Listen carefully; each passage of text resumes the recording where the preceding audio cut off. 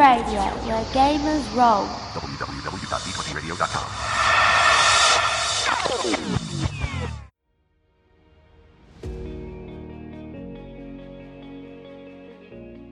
Hey everyone, you're listening to Prime by Cortex. I'm your host, Kirby, and I'm joined by my co-host, JT. Hey there. And this is a show where we talk about Cortex mechanics. We have interviews and discussions with various Cortex creators, both from fandom themselves and actually just from around the community. But before we start our show, we have a shout out on some news we wanted to give. So, first things first, huge congratulations is in order here. Cortex Prime took home the silver for best rules after being nominated for several categories. Big win considering the competition out there, and makes me even more excited for the game's future. We also wanted to give a shout out to a sister podcast of ours on the D20 Radio Network, Werewolf the Podcast, which is a retrospective podcast reviewing Werewolf the Apocalypse as the books were released. It's a critical examination and love letter to the famous White Wolf game. I myself have given a couple episodes a listen. Although Well of Darkness doesn't have as big a space on my shelf like it used to, is where I started in this hobby. And honestly, I didn't know too much about the werewolf side of things. I had always delved into some of the other splats. Josh Heath's podcast here covers some actual play, but also deep dives into various bits of lore, which is just frankly ripe for story hook opportunities. But speaking of love letters, for this episode, we're going to be doing something a little different. We're actually going to be talking about love letters. Yeah, and I'm excited for this episode because it's going to be the first one we've done where it isn't an interview or talking about trait sets. So that should be a nice change of pace. Love letters in tabletop gaming aren't unique to Cortex. I'm sure people have used them for Cortex before, and that's actually what we're going to talk about today is how you can use them in Cortex. But let's talk about what love letters actually are. Love letters, if I'm not mistaken, originated with Apocalypse World, except I think that in the first edition they were called Catcher Uppers, but have since become love letters in the second edition. But basically, they're a way to introduce some interesting mechanics that have happened while characters have been gone, or particularly like, if a player has missed a session or something, sort of just a way to give them a little extra something that they didn't get because they weren't there before. Yes, and you can actually also use them not just for players who missed a session, but you can use them to kickstart an adventure, which is particularly good for a one shot when you're trying to, build so much context right then and there, and use them if there's large gaps in time going. Say your adventurers have finally returned to town after clearing out that mine of scary spiders or whatever. And they decide to rest for a few weeks, which is something I personally like doing because I like having large spans of time pass by in games in general, but especially with your classic like fantasy role playing game, it just helps me rationalize leveling up better. But it's also good for that. I think that a lot of games sort of have not gotten on board with the idea of having explicit mechanics for like time passing or other things like that. So it's kind of like a hand wavy thing in a lot of games, and you don't really get anything out of it, but except for like, okay, screen wipe, and now it's 2 months later, and there's just no context for anything that went on in that time. You just sort of pretend like you just had normal lives or whatever, I guess. But it's not as interesting as introducing interesting events or developments for your character, like you said, because it can be used for character advancement. And I guess we should also mention that the reason that they're called love letters is because the way that they're written, traditionally, you finish it off by saying, love and kisses, your MC, your game master, or what have you.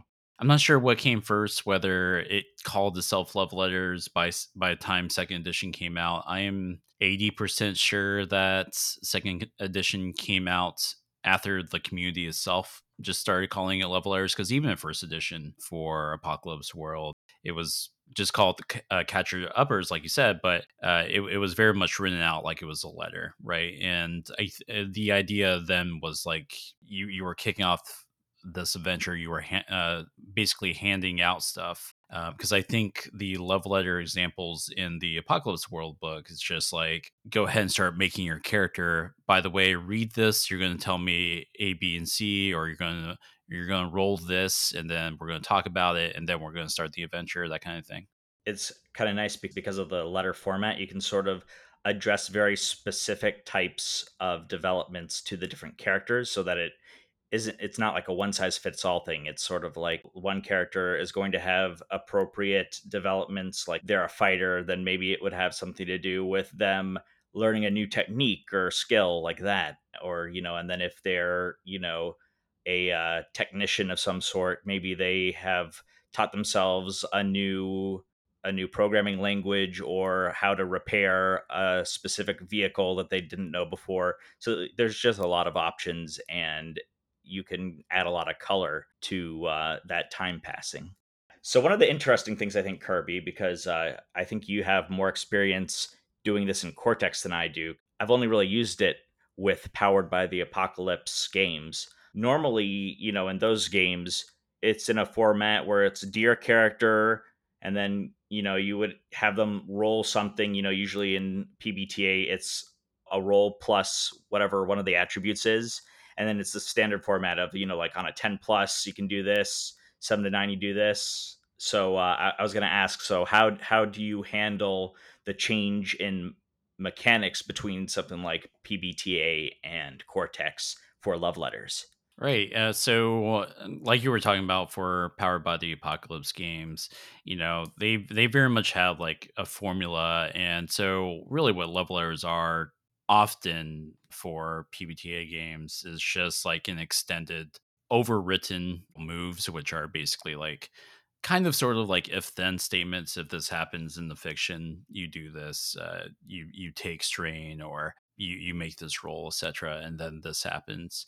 Powered by the Apocalypse, there's you have like a fail state, but then you have like a state where you can have success, but it came at some sort of cost. And then there's the state where you're successful. And so when it comes to like any of the games that I do this for, I just try to like mimic those states. And so for Cortex, I specifically just kind of centered everything around what the player would be picking for their effect die for a lot of the stuff. Oh, interesting. So like the size of the effect die or something determines the thing? Right. So the Cortex Prime handbook does mention briefly, like in or around the section where you're talking effect dice and you're learning about the effect dice, that you can rate stuff as like the minimum amount of like effect that you need to like actually get that right. And I think the example they gave in the book is just like, oh, this is like a D10 lock or whatever. And so, yeah, I wrote most of my love letters in Cortex just centered around the effect die and having that kind of meet the various states. And in a sense, it's really not unlike the various like breakdowns that you see for recovery when you're trying to recover a complication, right? They tell you that if you were successful and your effect die was bigger, then you recover the complication. And so I'm not going to go over that whole page, but that's effectively the idea that I went with.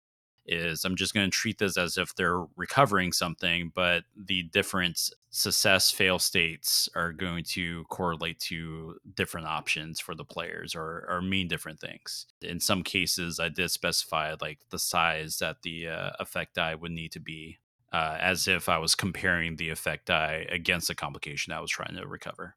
Interesting. So, like, how many options would you end up having then? Like, how many different effect dice values do you stat out for? And I guess do you do success, failure, and success at a cost sort of thing, or do you make it binary? I have certainly kept some of these love letters simple, where it is like a very like binary success failure thing, right? And keep in mind, as an aside, with love letters, you don't always have to make rolls if you don't want to have a roll. Just like with Powered by the Apocalypse moves, those are very much not necessarily all rolls. It's very common to have to roll something for a move empowered by the Apocalypse. But you very much have moves that just tells you that this happens, right? Or that just tells you have this array of choices. And so, with regards to Cortex love letters, the ones where I am having the player roll for something. I've done everything from having a binary pass fail to breaking it out to the, I think, 6 or 7 different states that you can have with recovery, because when you recover a complication, you're successful and you have a bigger effect die. You're successful, you have an effect die that's equal to or smaller. You failed but had a bigger effect die. You failed but didn't have a big enough effect die, or you failed and you rolled hitches. So probably should have counted that off, but I think that's what, 5 or 6 states there. So I've done some love letters that immediately fit all those like various conditions where you're potentially rolling. Do you also do it where, like the traditional love letters in PBTA, like the combination of success and effect die tells you how many of a certain number of options you get to choose, or is it like a specific effect for each possible combination? Basically, I would write out these different options, and maybe we can pull up a Power by the Apocalypse move, so that way we know what that looks like for its origin system. So we have a better understanding of why I wrote it the way I did for Cortex. So, just to preface, D. Vincent Baker does mention that this was after they had missed several weeks of their game and came back together, and they referred back to people and events that had already been established in their play for some context. So, here's an example of one. Dear Lafferty, please roll plus sharp. On a 10 plus, choose 2. On a 7 to 9, choose 1. So the options were: you found someone else to work with now that Corwin's gone missing. Second one is: you've organized a charged battery for the helicopter. You have it in a box. And 3, as yet, you know more about Scanner than he knows about you. And then he specifies that on a miss, choose one anyway, but not the one about Scanner. Love and kisses, your MC. So as you can see there, it's a pretty standard PBTA move formula, but the move options that they give, or the consequences for the move, the results, have to do with things involving the character and the situations that they had been dealing with in the game previously. So that is a way to sort of establish and move the plot forward, even when you have missed sessions, or if you just want to skip forward a little bit in time without having to do a lot of gaming. It's always going to be sort of tied generally to the specific situations of a particular character for each person's move. Right. And it's not set in stone. So, like, the example there was like choose 2. I mean, you can write something up that says choose 3, and then you have like 5 options for them, right? And you can absolutely have options where, like, sure, the player is like rolling, but what's interesting about some of the Power by the Apocalypse moves or love letters is that with some of these, you're kind of rolling to see how much you can minimize how much bad stuff is actually happening, because it tells you that you might have the reverse, where it's like if you were successful, choose 1. If you have mixed success, choose 2. And if you fail, choose 3. And it might reverse that number because the options that you're given are all crap. You might have an options like the guards found out about your hideouts. Rumors are going around about your candidate that you're trying to get elected, etc. And so basically, that sort of letter layers is telling us that stuff has gone down, and really what you're rolling for is not to prevent them, because unfortunately the stuff is happening, but really just to find out what you did manage to prevent and what's still happening. And if you can imagine such a love letter where, I had to pick between the guards finding out or the politician that I'm trying to get reelected having bad rumors spread about him, like those, if I didn't pick any of those and I went with a third option, that means all the options I didn't pick still happen. It's nice from a GM's perspective because it gives them more control over the development in some ways. Because, as you were saying, you can phrase and set up these love letters to basically be about either getting good things or avoiding bad things. And so, depending on the direction you sort of want to take things with particular characters or the party as a whole, that's totally in your control how you construct the choices. And it's not just about like things that good or bad, that are happening. You can write love letters from the Cortex perspective, create assets or complications that the players are going to pick up as a result of their role, which I would probably not do the you create complication thing too much, especially if you're already going to be buying hitches from their roles for this. But you can also have the options where players are learning new things, or either pre-written things or things that you just let them ask you, right? So I might have a list of options, of like pre-written questions that I wrote out, or I might let them just ask any question about the situation. So, were you saying that you could potentially buy up hitches for these love letters? Yeah, that's what I've done. Of course, I'm always keeping in mind like where we're at in the story in general when it comes to buying hitches. Because remember, with hitches, it's optional, right? You don't have to buy like the player's hitches. You can kind of decide not to. Well, not kind of. You can decide not to, which I personally weigh how much I'm going to buy a thing just purely based off of pacing, because you shouldn't be afraid to buy hitches and turn a complication around on your players, because that adds to the story. But from my perspective, like, also, there is such a thing as like pacing.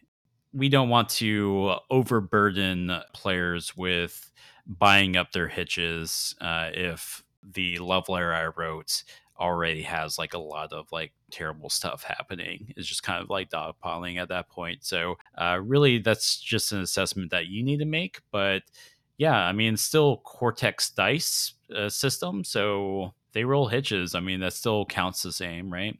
Yeah, sure. I mean, I guess it's really just up to the game moderator how they want to handle that in our Cortex game, obviously. So yeah, I think that that's a really cool way that you adapted these rules to Cortex. And I was wondering, do you have any examples of ones that you've done that you could share with us? I do. I have two examples here to hopefully get your brains going, dear listeners, to think about how you might want to incorporate love layers in your Cortex game. All right, cool. So maybe we can break them down one by one or something. Yeah, so both of these love layer examples are from the same game, but we can absolutely tackle it one by one. So, for broad context, the campaign itself was a Star Wars game that I primed, which I basically just reskinned the Tales of Exadia stuff for the Star Wars game, and then for the actual adventure itself, I basically took Pathfinder First Edition's Hell's Rebels campaign and reskinned that for Star Wars. Just because that was like a side experiment for me, and so there's some super minor spoilers here. Nothing big, because the levelers were both levelers were written specific to the character and what they were doing, and really anything I mentioned regarding the main adventure was to just kind of build context. And both of these love letters were for players who had missed a session. So, first love letter is for a character L3V1, Levi, who was a old battle droid from the Clone Wars that was reprogrammed.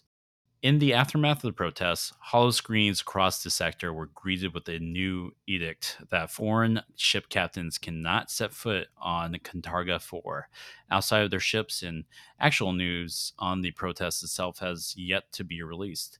You left Arya parked in a hurry. L3V1, you had to make a tactical move, and you've been on the move since.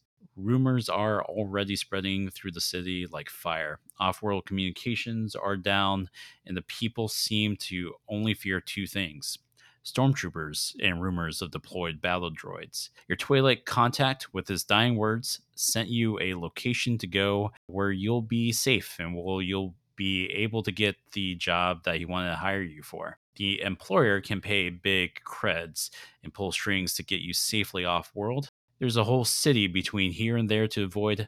Tell me how you avoid the nose of stormtroopers or any of the local security forces, then roll a pool to support that. And then I wrote for my notes: On a success with a bigger than D8 effect die, create or bank a D8 asset that lasts a scene. On a success with an effect die that's equal to or smaller than a D8, choose one. On a failure, choose two. And so I wrote down three options. The first one, they were allowed to take twice if they wanted to. It was repeatable, as it were, which was simply take stress, stepped up for every hitch rolled. So right off the bat, if they didn't already have stress in such and such stress track, they would be taking a D6. And then if they rolled hitches for this, it would just get stepped up every time. And again, they can pick this option twice. But the other two options were take quote unquote witness sighting complication as someone unimportant nosed and reported you. The last option was you must leave something behind or have increased patrols in the district where your job is supposed to be. And so that was the leveler I wrote for the first player. Just to sort of break down things that we've been talking about in the context of this particular love letter, how much of the events that you referred to sort of at the beginning of the love letter were they all things that had been established already during play? Like, did they already know about Cantarga 4, or was that something new that you introduced? Yeah, so Target 4 is something that they already know. That's the players already knew that that's where the campaign was. That player was there for the protest, but we ended that session. It was kind of like a half session. We ended that session after leaving the protests. And so that first initial paragraph is me just establishing like the aftermath of that and just kind of catching up on where he is. And I'm touching on stuff like it's not just the defense force on Cantarga 4, there are stormtroopers. I mentioned rumors of deployed battle droids because I wanted to touch on something that happened in the first session that this player was a part of. Like I said, L3V1 is a repurposed battle droid from the Clone Wars, but this Star Wars game is taking place just before, just before the original trilogy, right? And so I had a moment where when the stormtroopers called that in, the stormtrooper called in, hey, there are rebels here and they're using battle droids. Keep in mind, L3V1 was the only battle droid. So I kind of just touched back on that funny moment and also to provide myself with potential ammunition for later. I touched on his Twi'lek contact, which is actually from his backstory, wherein they had a Twi'lek contact that he was working with that died in that protest because the protest got violent. If I didn't already establish that, basically, I kind of geared this love letter to get L3V1 reunited with the rest of the players. Who at this point had already moved on. So the job I talk about, the employer that can pay big creds and stuff, that's basically just circles them back to regrouping with the rest of the party. Nice, yeah. So I like how you included all of that context in there, and you sort of tied in things from before that you could draw upon to sort of move things forward. So I thought that was really cool. And then I noticed, so for your moves then, or for your options, I should say, because they're not really moves in Cortex, you basically had them creating assets depending on the effect die, which I think is an awesome adaptation, and it also gives a lot more flexibility for the character to establish the narrative based on their role too, and put it into context. So I do like that player facing mechanical effect. I wrote these options if they got mixed success or failed, just to kind of one fail forward, right?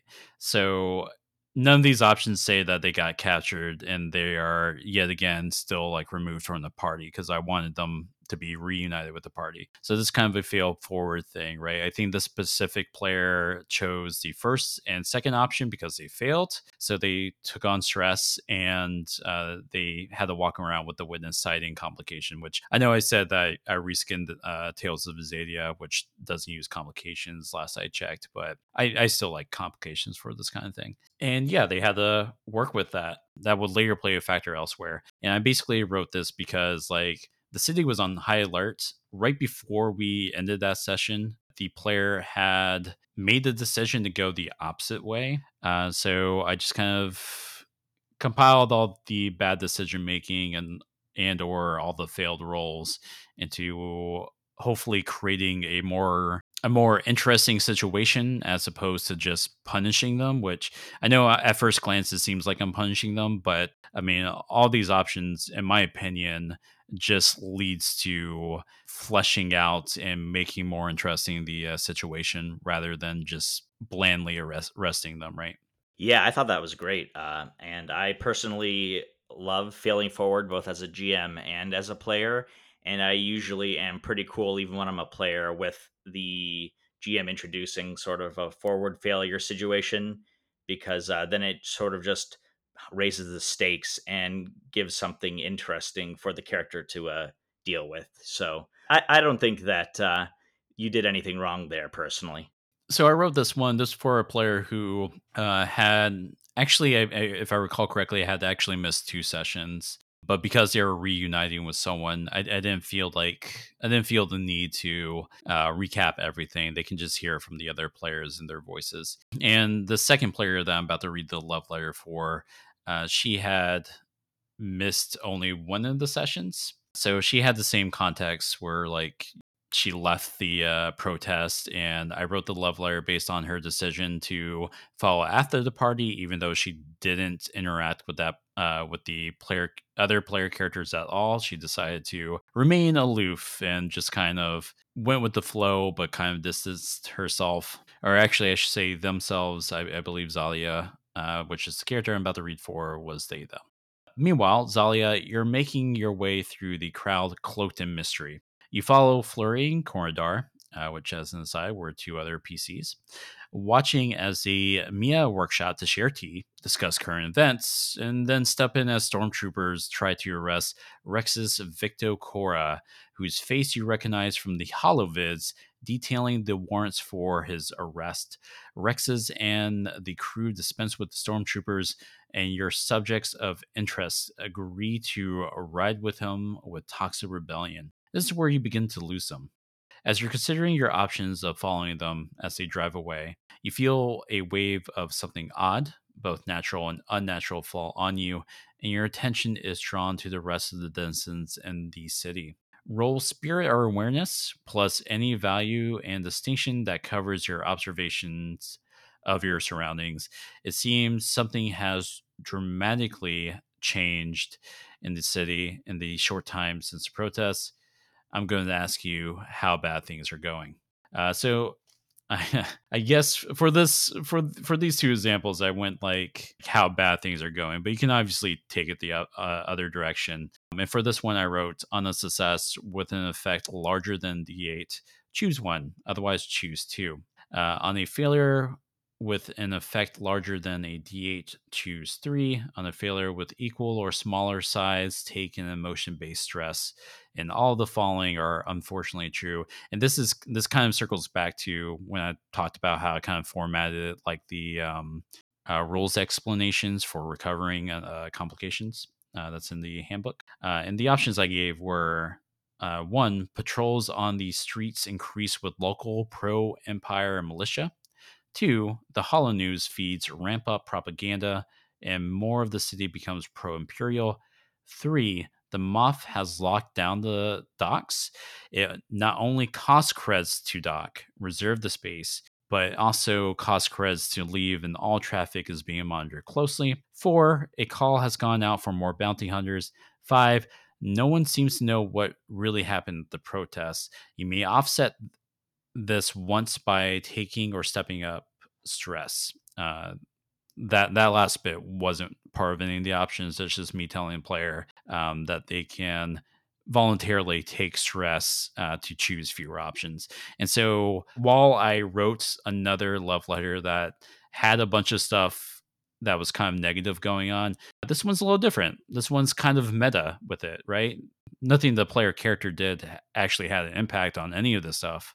Yeah, and I really do like how you gave the option to take the stress voluntarily, because that sort of gave the player more options in terms of how they wanted to move the story forward. So it wasn't just, you forcing stuff happening. It's kind of like they had more control over the direction that the plot would go. Yeah, both for themselves and then for the overall campaign. And I know I said like earlier, like You want to make sure you're not dogpiling people by buying up their hitches and also making them take complications. In this case, it was stress for me, but that was the thing that was taken from Tales of Exadia, which is the growth pool, wherein you do want to accumulate stress in order to advance your character. So I wrote the stress in here for these two love letters, in spite of what I said earlier, because I wanted them to be able to potentially catch up on growing their characters. Yeah, that totally makes sense to me. And plus, it was voluntary, so it's not like you forced them to do it either. If they really were against growing their characters, they could have chosen not to take that stress, right? So, Those were two love letters that I wrote. Really, like when it comes to hitting players with love letters like this, and they're only like resolving the one thing, because you can have a love letter that resolves multiple things. I think in my personal experience, whether it's Cortex or other games that I've done love letters for, it typically just takes 5 minutes per player. So it's not too much screen time from the rest of the group, and it's not too much of a delay in getting the game like actually started. right. And just out of curiosity, how long did it actually take you to write up all of those love letters? It's kind of a tough answer because, like I'm typically just writing stuff in my head for just campaign notes in general when I'm going on walks and stuff. But actually, like sitting down and typing it up once I had the idea took me like 5 or 10 minutes per player. I think the hardest part was figuring out what those options would be and if that was the route that I was going for. I've done other love layers where, like I talked about before, where it's really they just make a very simple choice and they tell me so that I know for a plot B situation, right? And we just move forward with the plot A. And I've done others where I've had players ask me questions, and I've done love layers where the options that they do have, if I am typing out these options, are positive. But when it comes to typing out multiple options, yeah, that's probably the harder, longest bit of it. I want to say like between brainstorming it in my head and writing it, it probably took me a half hour per player. Then, if we're counting all the thoughts that were in my head about this. Yeah, but like overall, I guess that isn't so long, and obviously, it's going to depend on the GM, right? For depending on how much like work and thought they want to put into it. But in my experience with love letters, personally, which was mostly with PBTA systems, I was even able to just sort of like sit down, maybe like 10, 15 minutes before a session, and just sort of like sketch out really quickly a few different love letter moves for each of the characters, and that Yeah. worked out just fine. So, Mm. like, actually, just because I didn't mention it earlier, one of the main times I used love letters was in a Monster of the Week campaign, and that's obviously like a monster hunting type of thing, kind of like Supernatural or Buffy, those types of stuff. When I did my love letter moves, it was generally to develop some plot in terms of things that the characters had been involved in or interested in. So like there's one character whose background had to do with their family being killed by vampires. And so the love letter that I gave them had to do with basically things involving vampire activity. And so I gave them sort of the choice about, like I think one of the options was that they could be more effective when fighting against the vampires because they got like some sort of new weapon that is particularly effective. Had another one where they managed to locate a new vampire lair. So that added a possibility of adding in some extra adventures into the campaign. Another thing that I've done also, which I think works for pretty much any game where you're using love letters, is I like putting in options where you can have developments between characters. And obviously, you don't want to force people to have interactions that they don't want. But I would generally leave it kind of open minded, like choose a person or choose which character, did something to, help you accomplish X, or things like that. And so, kind of like how you can establish backstories in games like PBTA games. I did the same sort of thing with the love letter moves. And I think that can work out well to just have interesting narrative developments between players. Because especially if you're missing sessions or if you're skipping over time, you don't really have the opportunity otherwise to sort of role play out, or have things happening between the characters' relationships themselves. Absolutely. And you talked about how you've written some love letters to effectively like seed ideas going forward, but also like potentially have them already have some context and relationship with another character, which can be really important for one shots or when you're kickstarting an adventure you want to start like in the middle of things, right? Players are going to ask like, wait, why am I fighting these goblins again? Why am I doing this? What's this contract you mentioned that's about? And you as the game moderator can sit there and you can give them a wall of text, or you can make them part of the decision makers. You can make them be the ones that answer those questions, and in turn have a better idea of what's going on, and hopefully more investment in what's going on since they themselves had to say in it in some degree. Yeah, I love it. And I think I wouldn't be off base saying that Cortex as a system does put a lot more emphasis than your average game on collaboratively telling a story and giving the players a lot of different ways that they can influence the development of the campaigns. Pretty consistent with the philosophy behind Cortex, would you say? Yeah, I would say so. Absolutely. So yeah, one thing I was wondering though, Kirby, we've talked about incorporating love letters into campaigns and that you don't need to do it just for when someone's missed a session. You can do it for time skipping forward and just, you could probably just do it for the hell of it if you really wanted to.